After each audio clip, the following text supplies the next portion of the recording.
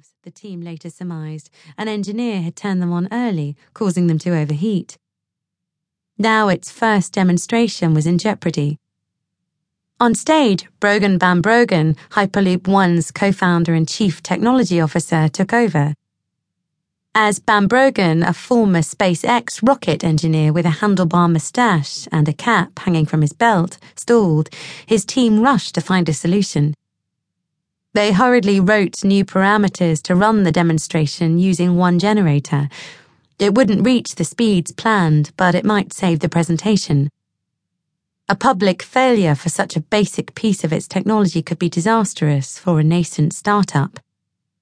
With the hurried solution in place, Van Brogan signaled the control room. After a dramatic 10-second countdown, the electric motor kicked in. It worked. The sled fired down the track at 186 kilometers per hour into a bank of sand. Like much of the Hyperloop technology, the company hasn't perfected brakes yet. In the control room, the engineers embraced. The audience whooped and applauded. "I'd really love to note that all of that happened on purpose," Van Brogan said. The technical glitch went unmentioned. In the distance, telephone poles stretched into the scrub, marking an approved route for a test Hyperloop.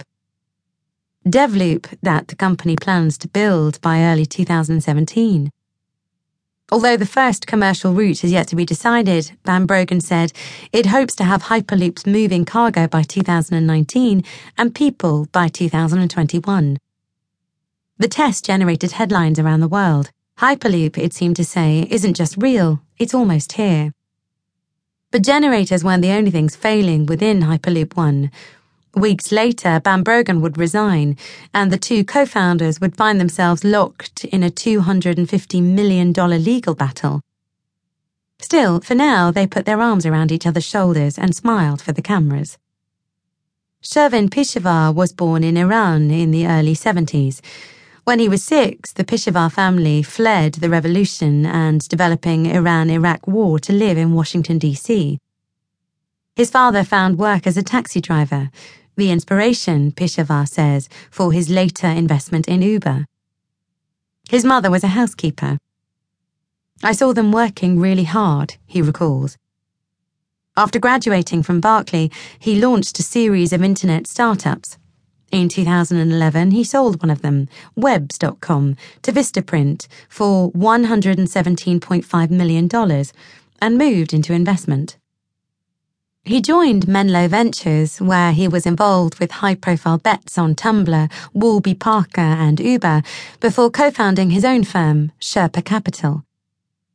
In Silicon Valley, Peshawar built a reputation as a networker and socialite. He would often post pictures partying with celebrity acquaintances, Miley Cyrus, Justin Bieber, he and Uber CEO Travis Kalanick with Kanye West. An earnest sharer, he has been known to post his own poetry. He could get a hug out of anybody instantly, says Van Brogan. He always leads with that.